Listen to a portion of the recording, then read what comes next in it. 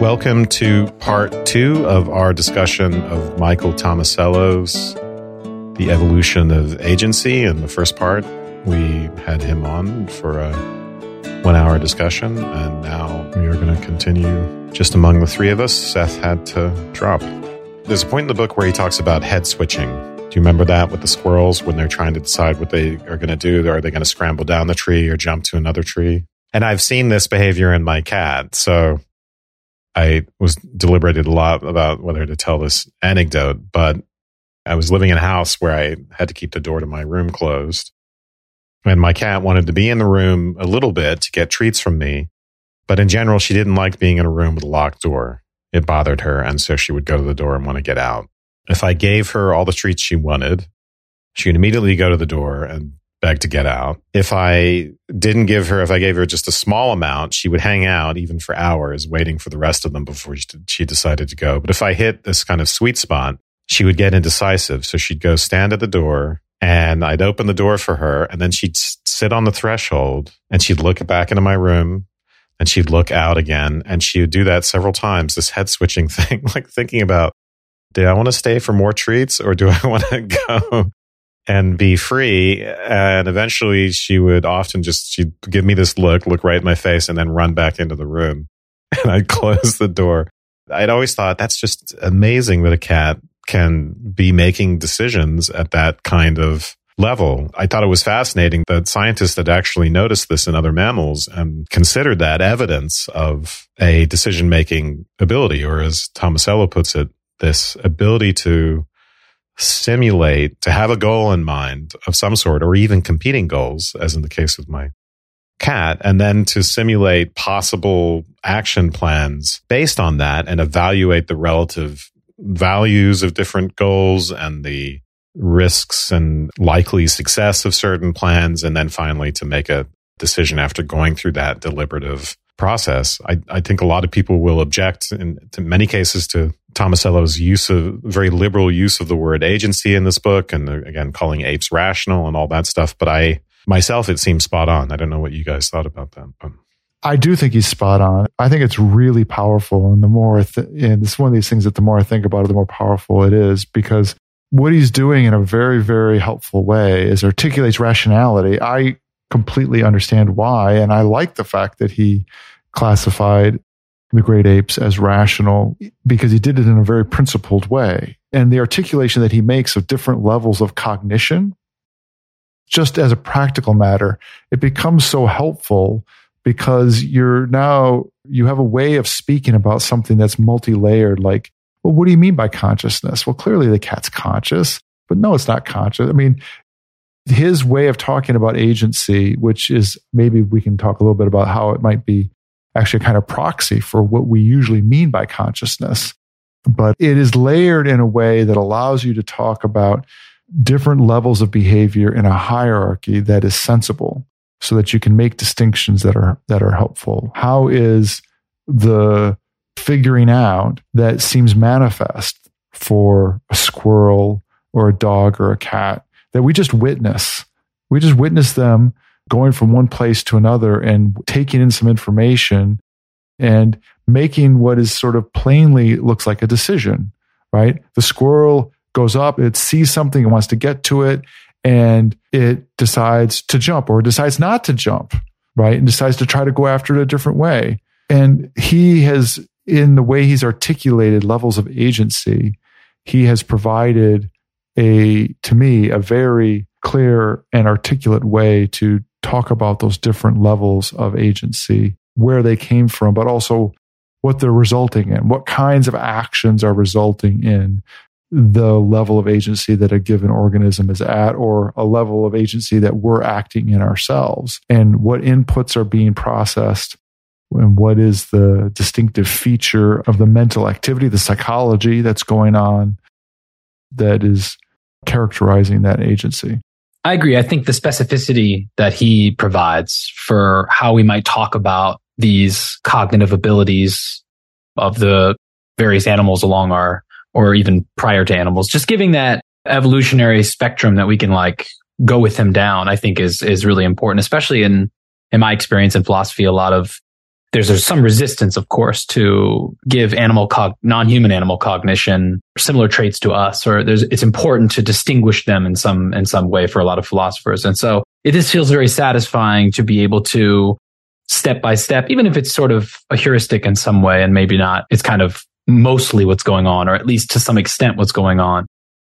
Seeing the different levels, like a goal-directed behavior, and then being able to executively differentiate between which plan is best for the goal. And then even further going to that reflective level of being able to reflect on your plans. It's almost like you judge, and then now you're judging your judgments. It's cool to have a way to talk about what it might look like for different animals to have, I don't want to say more complexity, but just a different cognitive constitution such that they can solve problems in different ways, if that makes sense. It does make sense. And then I would also want to throw in the kind of ontogeny, recapitulating phylogeny kind of thing, which he leans on, especially when talking about there's a reason why you would talk about these different levels in evolution. And one of them is this stack up effect that the higher levels of the hierarchy have embodied in them, the agency components, the agency feedback mechanisms that are of the lower levels, right? So the intentional agent has as part of its fundamental composition and the manifestation of its agency, the go, no-go feedback mechanism, right? It's hierarchically more sophisticated versions of the feedback mechanism. And you add sophistication to the experiential niche that selects for the different psychological attributes that are manifest. And you get survival of those organisms that capitalize on that new environment, that new experiential niche. And so in humans, right, he doesn't talk about this, but you're going to very quickly want to talk about the different levels of agency that humans would have access to, all of those levels of agency, and the ways in which we are constrained, or maybe even indifferent, when we have certain of our own capabilities psychologically constrained, that we get constrained to a certain level of agency, right? So when, on the one hand, there may be circumstances in which we are very influenced by our go, no go functioning of our psychology. But it also may be that we have our experiential psychology reduced in flexibility by physical problems. We're too hungry, we're too tired, we're on too many drugs, we're compromised in various ways that also reduce the scope of our agency, or the possibilities of our agency. And to me, that opens up a whole interesting way to talk about the way in which we function as human beings and what would mean to be a healthy human being if we think of it scaled along different levels of agency. Yeah, so let's say a little bit more about the go, no go level. And Dylan, I think as you're suggesting that we kind of have all these levels layered on top of us. We have all these layers layered. We have all these layers at once in us. And so we can regress to the more primitive levels. And so on his account, he associates the go, no go executive decisions with reptiles. He starts out with C. elegans, this worm, which interestingly enough, I think it's the only animal for which we have completely mapped every cell in their body, including the nervous system. And I think there's only 1,000 cells or something like that. I forget that if that's in the nervous system or the whole worm. But in any case, that's an example of an organism that is driven by stimulus response. And I remember doing this, whether it was in high school or in college, maybe at St. John's, where we have these worms under a microscope and we're prodding them with a needle or something and watching them react. And it's amazing what you can do. I guess it's just 302 neurons is what they have. It's amazing the sophistication of behavior that can happen with just 302 neurons, including learning the locations of food and complex mating behaviors and things like that. But unlike reptiles, they don't, according to Tomasello, have goal states in mind. So they don't have something like a reference value that they are trying to reach at any given time, like the thermostat and air conditioning system. They don't have a feedback mechanism. They have merely a causal mechanism, right? So they're a step above, say, bacteria or an electron, right? Where they're just in an environment where they're reacting to it. And a bacteria has systems, but its basically open mouth feeding was the way Michael put it. And then, they are drifting around in their environment, and the density of the elements in their environment dictate whether they thrive or don't thrive. They'll coil up if you hit them with a needle. The point I'm trying to get at is that reptiles for Tomasello are the first example of a quote-unquote agentive organism. And it's this ability to inhibit a behavior in a certain circumstance that earns them that title of being agentive, having some kind of executive level decision making. So they can be in the middle of going for prey, and if a predator comes about, they can inhibit that particular response to the world. They don't just have to go for the prey because that's what's in their environment. Although reptiles do have a lot of, according to Tomasello, behaviors that look a lot like stimulus response. They're not entirely that way, but they do have some agentive behavior where they can do so. For instance, freeze when a predator comes, even if they're in the middle of trying to take prey. And they have goals. They have these reference values they're trying to reach, right? If they're hungry and want to satisfy that hunger, the implication here is that they even have some sort of kind of imagination, right? Because a goal is just this imagined perceptual state that I want to acquire. I want to get a certain feeling, for instance. So, and he describes one experiment where I think a reptile will know it can arrest its natural instinct to try to get food go straight to food. It learns it has to go around a transparent tube to get the food, even though its instinct, right, would just be to go straight for what it sees. So in any case, so that's the most primitive level of agency. And then the movement from there is to ancient mammals, which squirrels are representative of, where you have this ability to, so imagination gets more robust, let's say. So you're not just imagining a goal state that you want to acquire. You are imagining possible plans of action, for instance, and I already described this in the first part of the episode, but, and evaluating consequences and what's more likely and what do I want more and all that stuff. And then the other part of this he mentions is just flexible motivations. So what we think of as, when we talk about emotions like fear, and we wonder why that's even necessary, right? Why do we need pain and fear and all these other, I think Hume wrote a whole essay on this. Why can't that just all be at the level of unconscious action, right? Why can't the body take care of itself without inducing those emotional states in us? The idea is that they're flexible. What they really represent is action tendencies that we don't have to act on. So fear is there as an action tendency as part of our subjective milieu, let's say, our subjective environment. And then there's lots of other motivations and feelings and things, and they all get mixed up into this soup. And ultimately, how do we get action out of all that? Well, we need a decision. We need some kind of agency. Yeah, I think that's a nice way to formulate it, right? And you can also see how the various levels of disorder or intensity, could be disorder, but also just intensity with regards to that environment, that sort of emotional environment, would bias the decision making, right? Something that was really, really intensely causing intense fear would press the pedal on activity. So there's less and less and less decision making going on, right? And much more kind of go, no go activity going on. Well, he describes those, with apes, you have different risk tolerances. And so you can, for instance, if the reward is large enough, you can get an ape to do something it's normally afraid of doing. But if the reward is too small relative to that risk, fear will win. Your cat description is very similar to this, right? It's a risk-reward situation similar to, is it worth me getting locked in this house to get more treats? So the other part of this in mammals that he describes, I'm in chapter 4 here, is this, what he calls cognitive control. So, which is, reptiles, there's an element of that because that's what inhibition is. That's what go, no go is. But that is kind of expanded in mammals so for instance, it can anticipate obstacles. It doesn't have to wait for a predator to show up and then freeze. In its planning, it can actually anticipate obstacles or errors it might make and then inhibit the action proactively, just not do the thing that might not get a good result. So Tomasello calls it proactive inhibition. And then there's instrumental learning.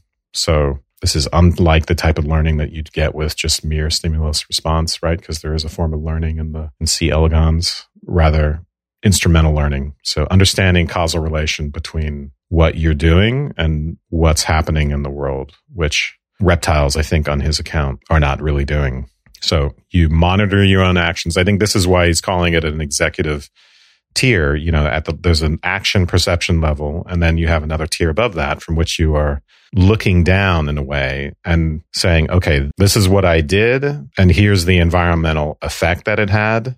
And next time I'm going to do that again or not do that again, or maybe tweak it or whatever. And it's not just associative, right? That would be the emphasis here, is the mammal is learning that they can affect the world. It's a cause. They are causing the effects. It's not just like associating this experience with this experience. And it really does emphasize that they understand as the cause of the effect. That opens up to the way Tomasello talks about it, is a new type of experience for them.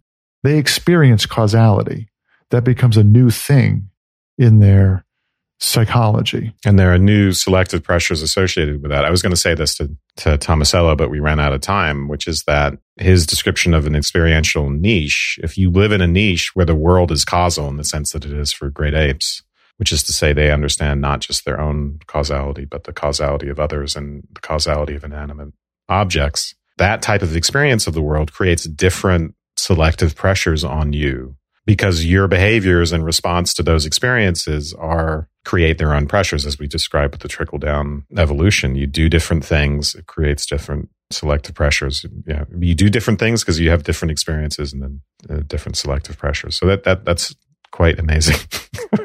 To understand that the environment is not just it's perspectival in a way or subjective. What constitutes an environment is closely wedded to the cognitive capacities of the organism placed in that environment. At the end of chapter 4, he has a kind of, it's not exactly an offhand comment, but it's kind of a side comment about consciousness. And we didn't talk about this that much. I brought it up that attention was consciousness, but he makes this claim, he makes this argument, starts off the last paragraph that consciousness is mysterious. And then he goes on, this much is clear, and that it's no more and no less mysterious than attention to the external world. The nature of consciousness then is essentially a question about executive tier attention to the perception action tier of psychological functioning. And thus to understand attention is to understand the most basic mechanism generating conscious experience. And then he ends, the most essential points are this. 1, basic sentience is in the sense of attention to and experience of the outside world is for agents a psychological primitive. And 2, basic consciousness involves the organism attending to its own goals, actions, and experience from its executive tier of functioning. So he's associating sentience with reptiles, where there are perceptions of the external world and comparisons of those two. And make go, no-go actions. Right.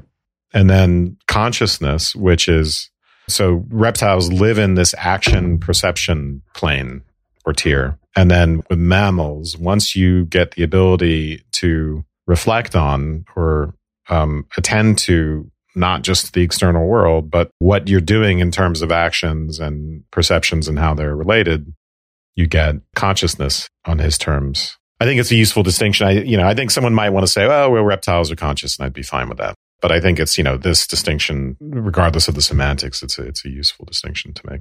His reasoning for that is the executive tier. It's more than just inhibition and sort of like slightly affecting the no-go responses. It's this executive tier gives you this sort of pseudo-individuality as an agent. But for example, your cat's obviously thinking, what do I do here? Do I, weigh this opportunity versus this opportunity? But of course, the cat isn't going like, man, am I indecisive? Is that why I can't? So, they don't have that disposition quite yet, that reflective disposition, which will come later, I think, with apes, right? Maybe not to that extent, but one of the questions I had for you guys is just when a squirrel or your cat is engaging in this kind of behavior where they're sort of weighing plans or do they have a process in their head that is, when they're planning, is it imagistic or is it? I think that's what Tomasello is saying. At various points, he seemed to suggest that Yeah, this is basically it's almost like a fantasy almost, or they're running through some kind of imagist. It's certainly not like, offline perception, exactly. Yeah.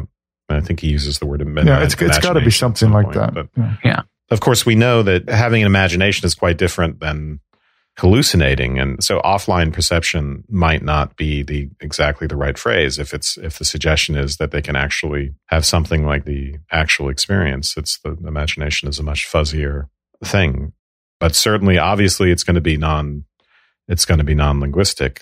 My cat isn't going to sit there. I might sit there I might think, do I want to go back in the room and get more treats? Do I want to go out? And this is part of what's fascinating to me is that I don't need the words to do that. The cat can do that without words. But what you do need is memory, right? Something that's going on is in that imagistic or the decision-making and the offline playing through that a squirrel is doing, it's leveraging memory in some way, right? Yeah, it has to be. Yeah. Information that it's kept and is able to bring up again, if you will, reimagine the memory or whatever it's. So how memory is forming a fundamental and what level of sophistication of memory is required for each level of agency, I think is going to be an interesting question, right? Is a lizard also has memory, but one question would be is the level of memory that they have access to a different level than a mammal? And is that somehow also part of a fundamental requirement for their level of agency? The worm, right, has memory as well. Well, just less sophisticated. And he doesn't go into the levels of sophistication or the hierarchies of memory and the characteristics, but I would think that there's some articulation, whether it's perfectly parallel to this 4-level version or whether there are multiple different levels or whatever it is, there's going to be a hierarchy of memory functions. Yeah. And how we can simulate them as well. He does talk about this in terms of learning. So reptiles, he says, can learn what stimulus to respond to rather than just how to respond to a particular stimulus, which is what C. elegans does. So, which is behaviorist discrimination learning, what's going to be most, it can remember where a food source is, right? So it can know that there's a rewarding stimulus over here. So I'm going to go there. I'm going to go there to get it. But reptiles are not just learning where to go to get their satisfaction. They learn how to modify their own behavior. Yeah, and maybe even different levels of signals, right? So for instance, they're capable of reversal learning, which is to say you can get reptiles to associate, a certain geometric shape within a reward. They can pick out a triangle versus a circle or something. And then you switch it on them, and now the circle gets you the reward and the triangle doesn't. They can do those reversals. And now we'll take a short break to hear from our sponsors.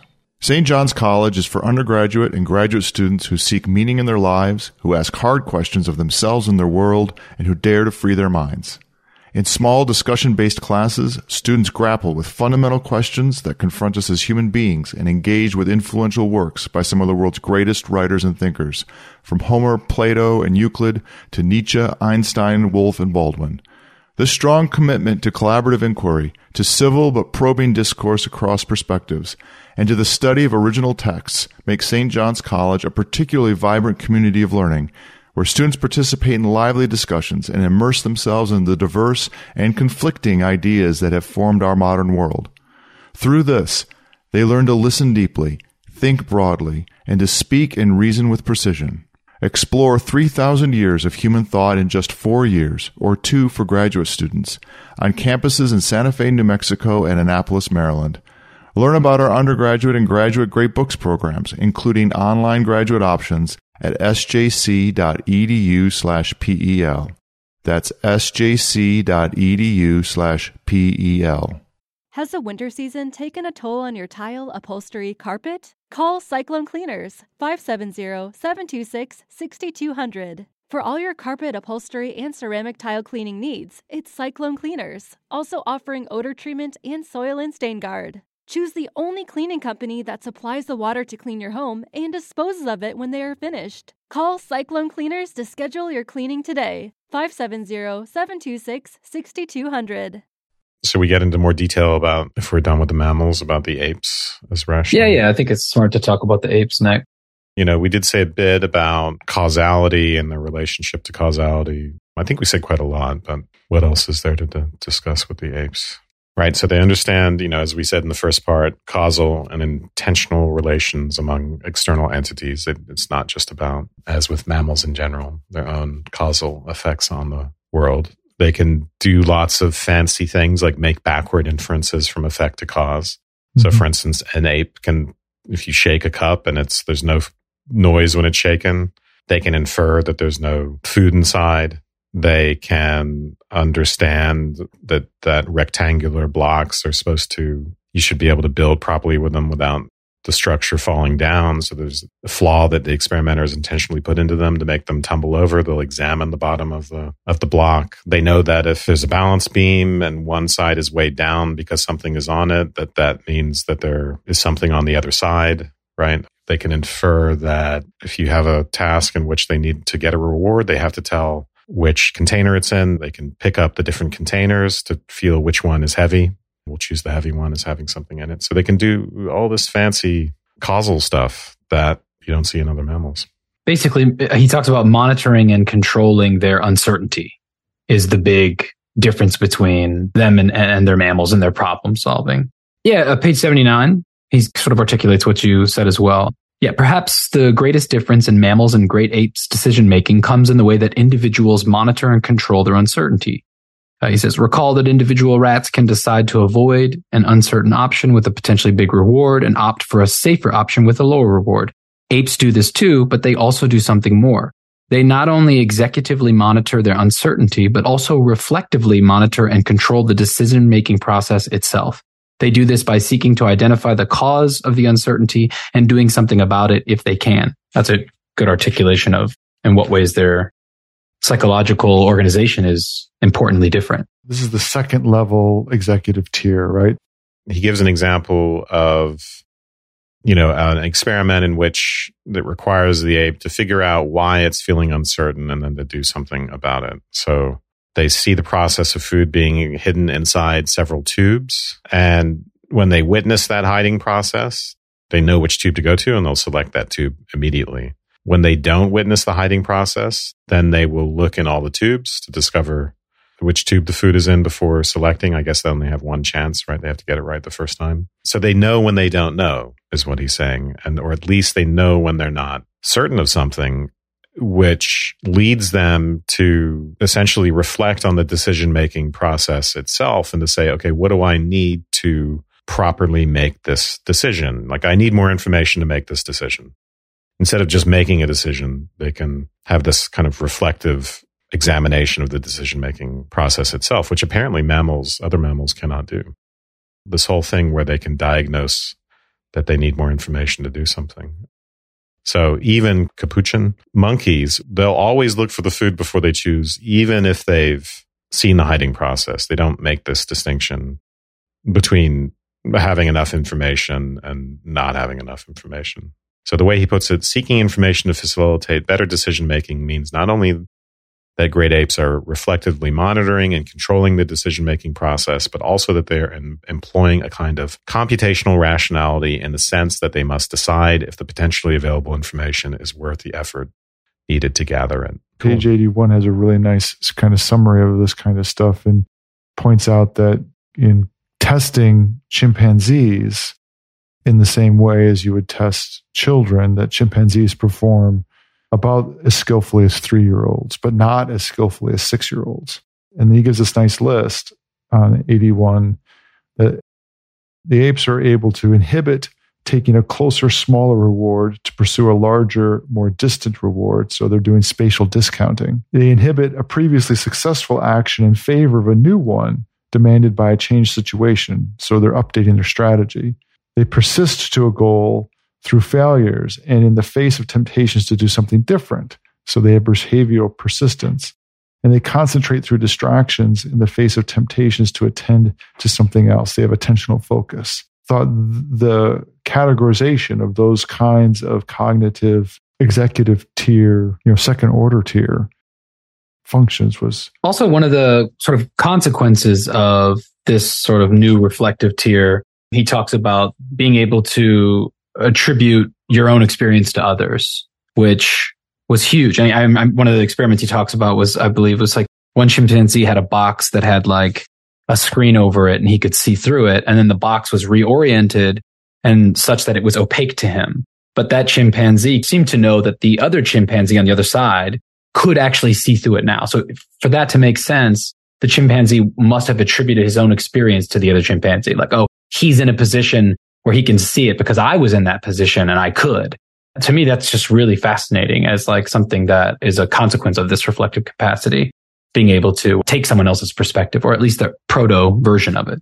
This attribution of mental states to others, he'll say, is unique to primates. Now, we know they can't do joint attention. Right. We know they can't do the perspectival stuff that he's going to attribute to humans in the next chapter, but they can do this. They do have this idea that others have mental states and that they may or may not perceive things. And so for instance, right, a chimp around a higher status chimp who wants some food and knows that if the higher status chimp, the higher ranked chimp sees him, he's not going to be able to have that food, can take note of the fact, of whether that chimp sees the food and perhaps will take a circuitous or concealed route to that food. So they're aware of other minds in that sense. And they are aware that other intentional agents in their environment, other chimps, they're aware that they're causal actors and that they're intentional agents. So anyway. Yeah. And then a little later on, he talks a little bit about how it is the case that they can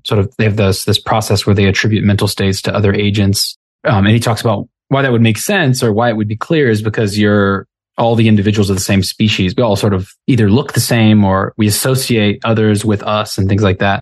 But how we move from inanimate objects to having this sort of relationship of causality with the world is something that they develop as well. And I think he talks about, there's an idea that bridging that gap is just tool use, being able to use that kind of logical thinking in a sense to know that if you drop a big rock on this termite mound, it's going to destroy the termite mound such that you're going to be able to eat those termites. Right. There's got to be some way to move from this idea that I do something and there's an effect to things out there independent of me are causes and effects, and tools represent this intermediate realm where it's me doing something, but it's also something else doing something. And that Tomasello is speculating that is the stepping stone to being able to comprehend the world as inanimate external objects as causal, which is again fascinating.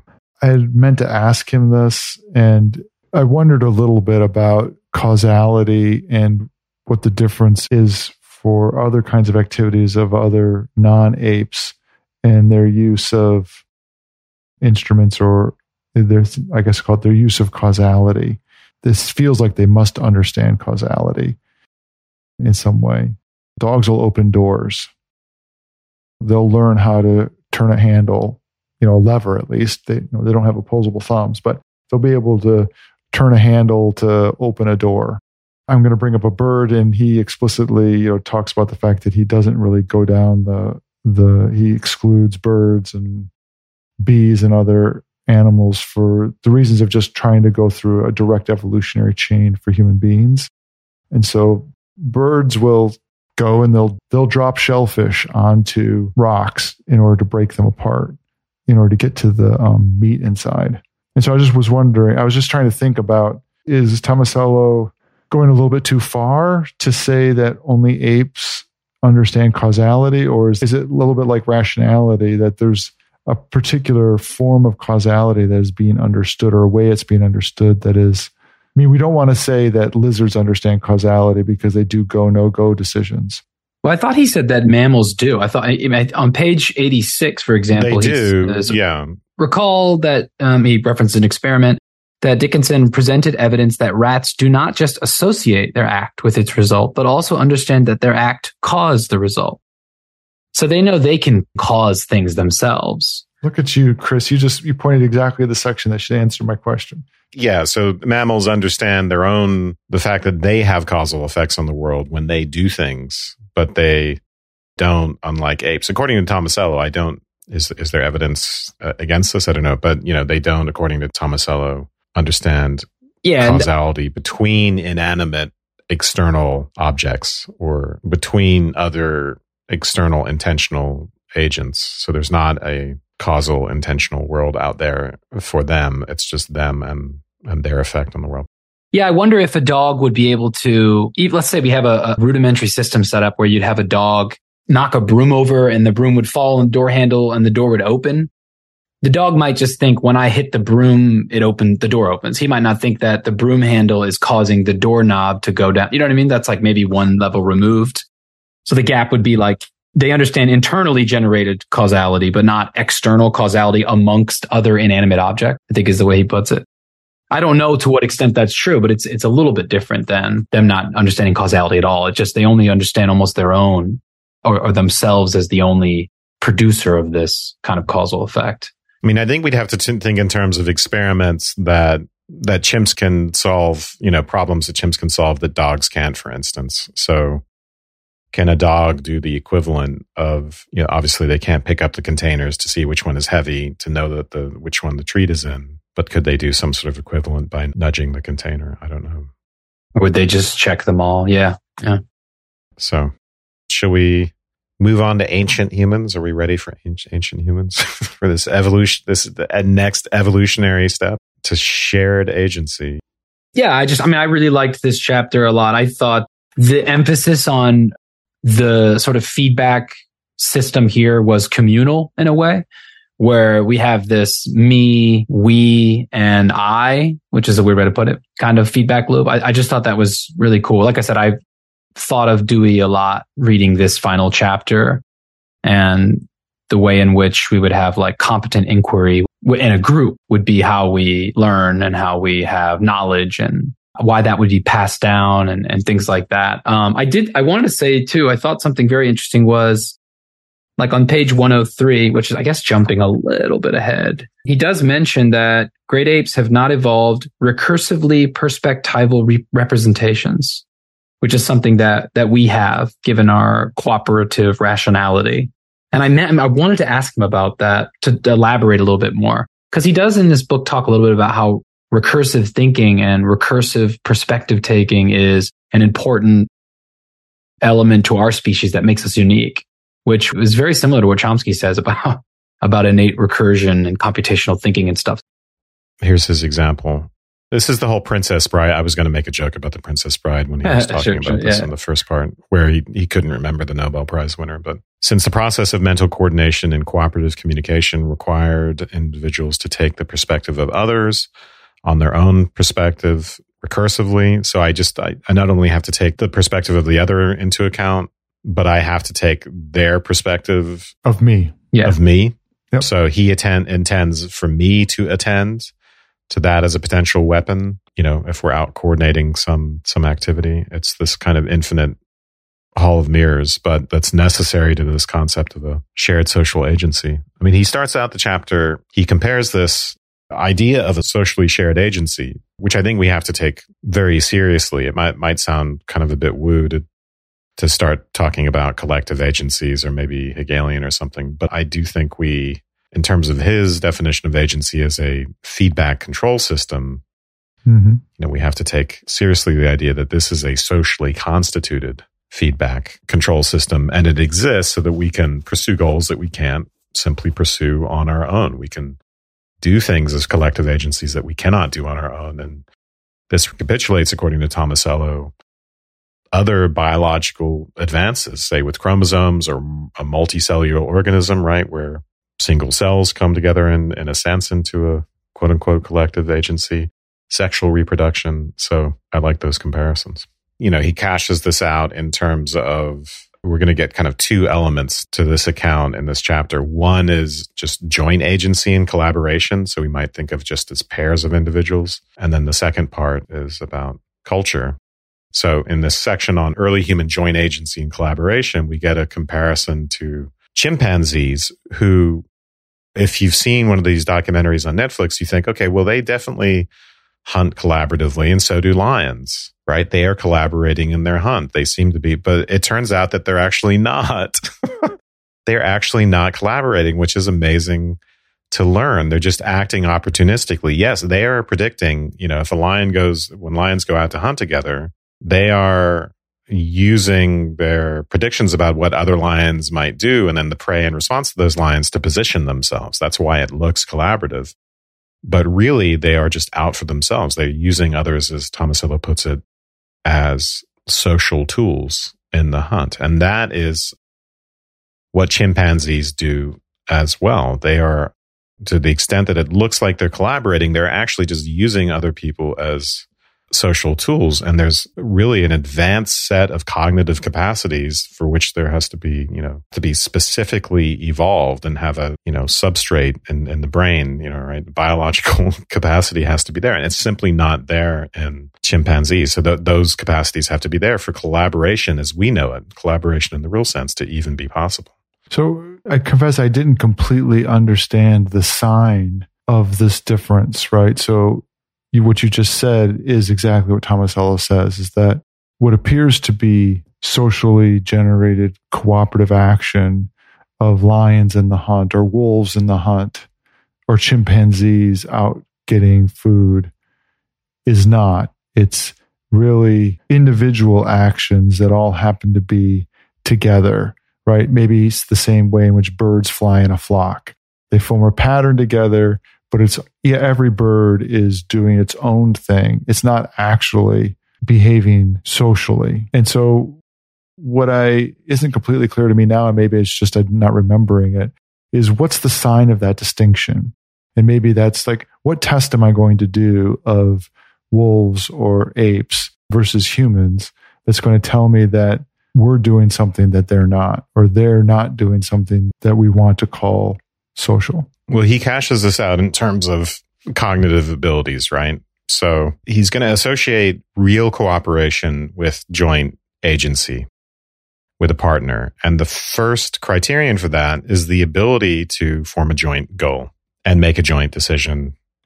And then along the way to jointly attend to relevant situations, right? So, if at some point in the hunt, one lion pointed at something to the other, he's like, look, over here. That would be real cooperation. That would be real collaboration, but they can't do that. This ability to collaborate for Tomasello is very closely associated with the ability to communicate, and in particular to share attention, which is to say to have joint attention to particular objects. It can be difficult to sort of discern those things, but I do like to think about it like the lions all have the same goal, but humans have a shared goal. And there's a bit of a difference between sharing a goal and then each member of the group having the same goal. They have analogous goals. I mean, are they the same goal? Because it's their own goal. You're right. I mean, it's the same goal, except that it's for them. It's my goal to get the deer or whatever it is for me. But to have the same goal in the sense of the goal that we would have in a collaboration in a joint agency is we are going to get the deer for us, for the group. And then we're going to share the spoils, right? The spoils aren't just for me. And then whatever appears to be sharing is really based upon the hierarchy of the organization, right? So which lion goes in for the food and which other lions in the pride that lion knocks away or chases off depends upon the relative hierarchy within their group, which is all still based upon their own individual activity. Their own individual is not genuinely a shared goal. So yeah, there's no predisposition for sharing amongst the lions. If you don't happen to get any of the kill, no one would care, for example. They would just be like, you didn't get in there quick enough. Whereas we have cashing that out experimentally. Obviously, he does it with the chimpanzees, where he has two chimpanzees work together, and if one chimp gets access to the food early, they'll just eat all the food and that's it. Whereas they'll you'll stop see collaborating. Yeah, young children will go at least feel some responsibility to share some of it because they work together towards a goal.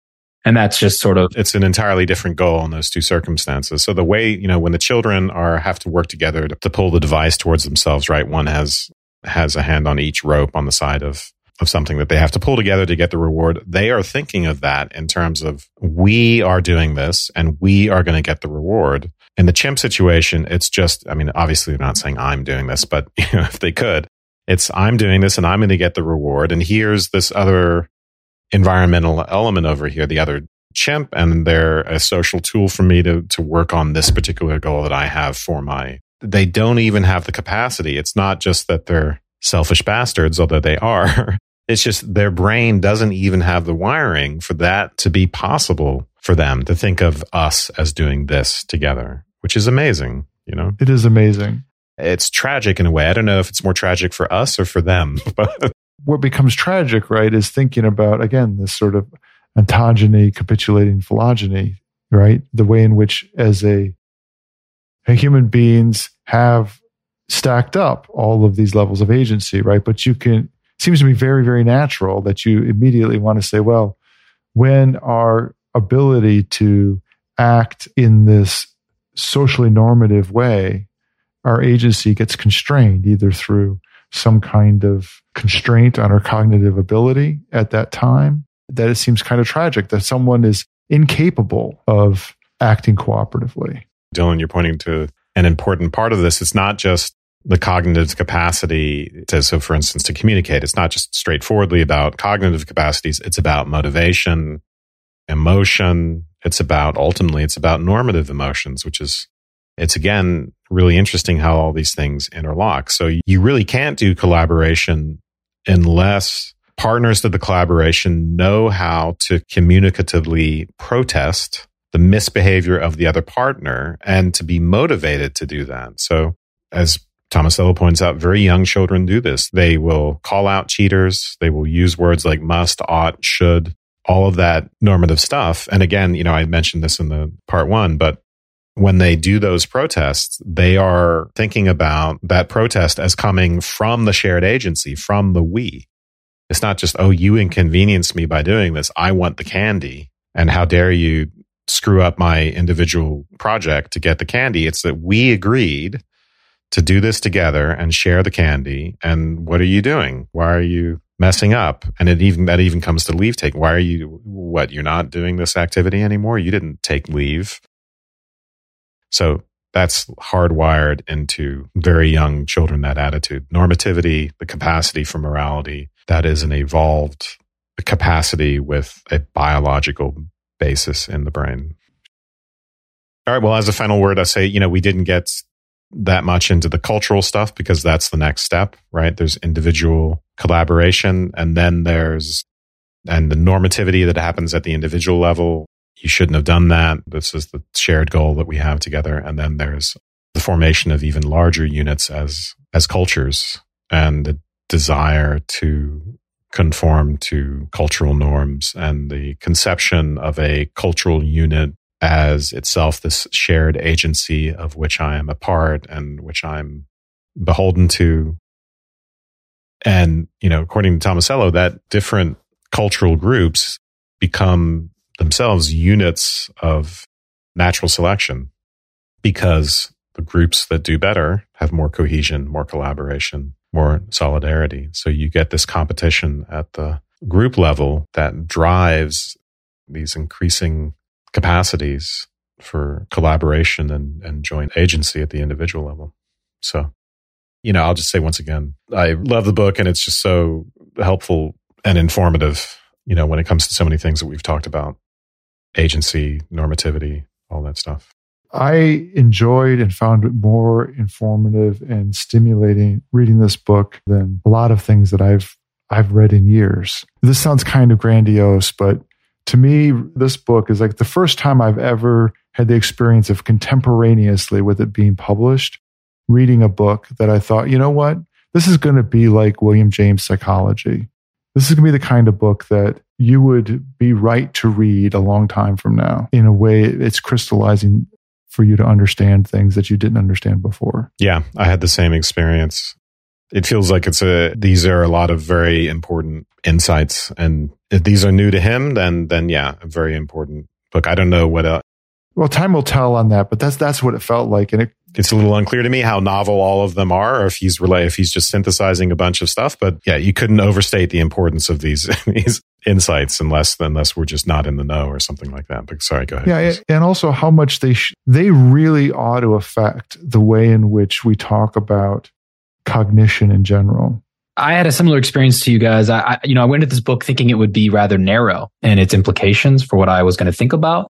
And I was pleasantly surprised that that's not the case at all. I mean, it made me, there was all sorts of things, from even just going on a tangent after reading about experiential niches. I went and read one of the papers he linked. I mean, this book, while it does cover a way to talk about agency in a, I don't want to say deterministic sort of framework, but it's much easier to talk about or have discussions about free will when we get into the specifics like this. What cognitive faculties are you referring to? And so I found that very enlightening. And I feel like I have a new set of tools to have that discussion with people. But more than just the free will discussion. Yeah. I mean, I thought about how we might come to objective facts, quote unquote. Like Wes was talking about normativity. I mean, like just the implications for how we might understand our moral behavior and where that normativity comes from. And we have this kind of picture that he paints for us, which I found really enlightening. It was a really, really great book. And it touched on much more than just agency.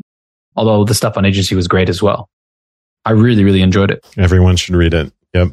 True. Including you, Mark, if you're listening. Yeah, for real.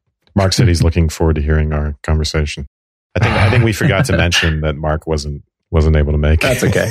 It'll be very apparent. People might wonder I think people figured it what's out. going on. Hopefully.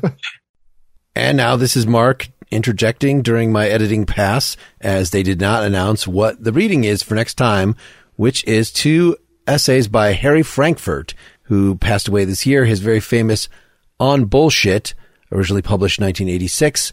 And then we read a more positive essay to see what the alternative to bullshit is, The Importance of What We Care About, from 1982. You should reach out to us, pel@partiallyexaminedlife.com, to tell us what you'd like us to cover.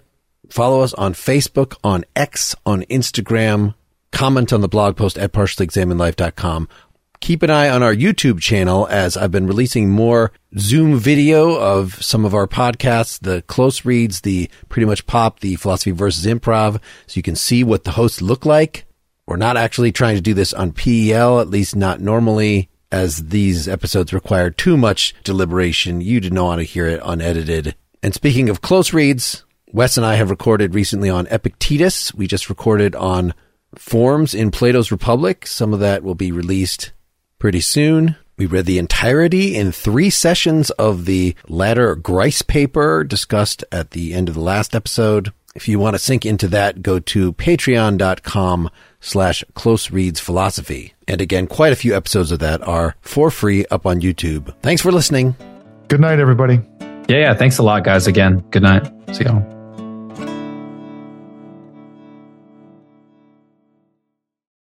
Join us today during the Jeep Celebration event. Right now, get 20% below MSRP for an average of $15,178 under MSRP on the purchase of a 2023 Jeep Grand Cherokee Overland 4xE or Summit 4xE. Not compatible with lease offers or with any other consumer incentive offers. $15,178 average based on 20% below average MSRP from all 2023 Grand Cherokee Overland 4xE and Summit 4xE models in dealer stock. Residency restrictions apply. Take retail delivery from dealer stock by 4/1. Jeep is a registered trademark.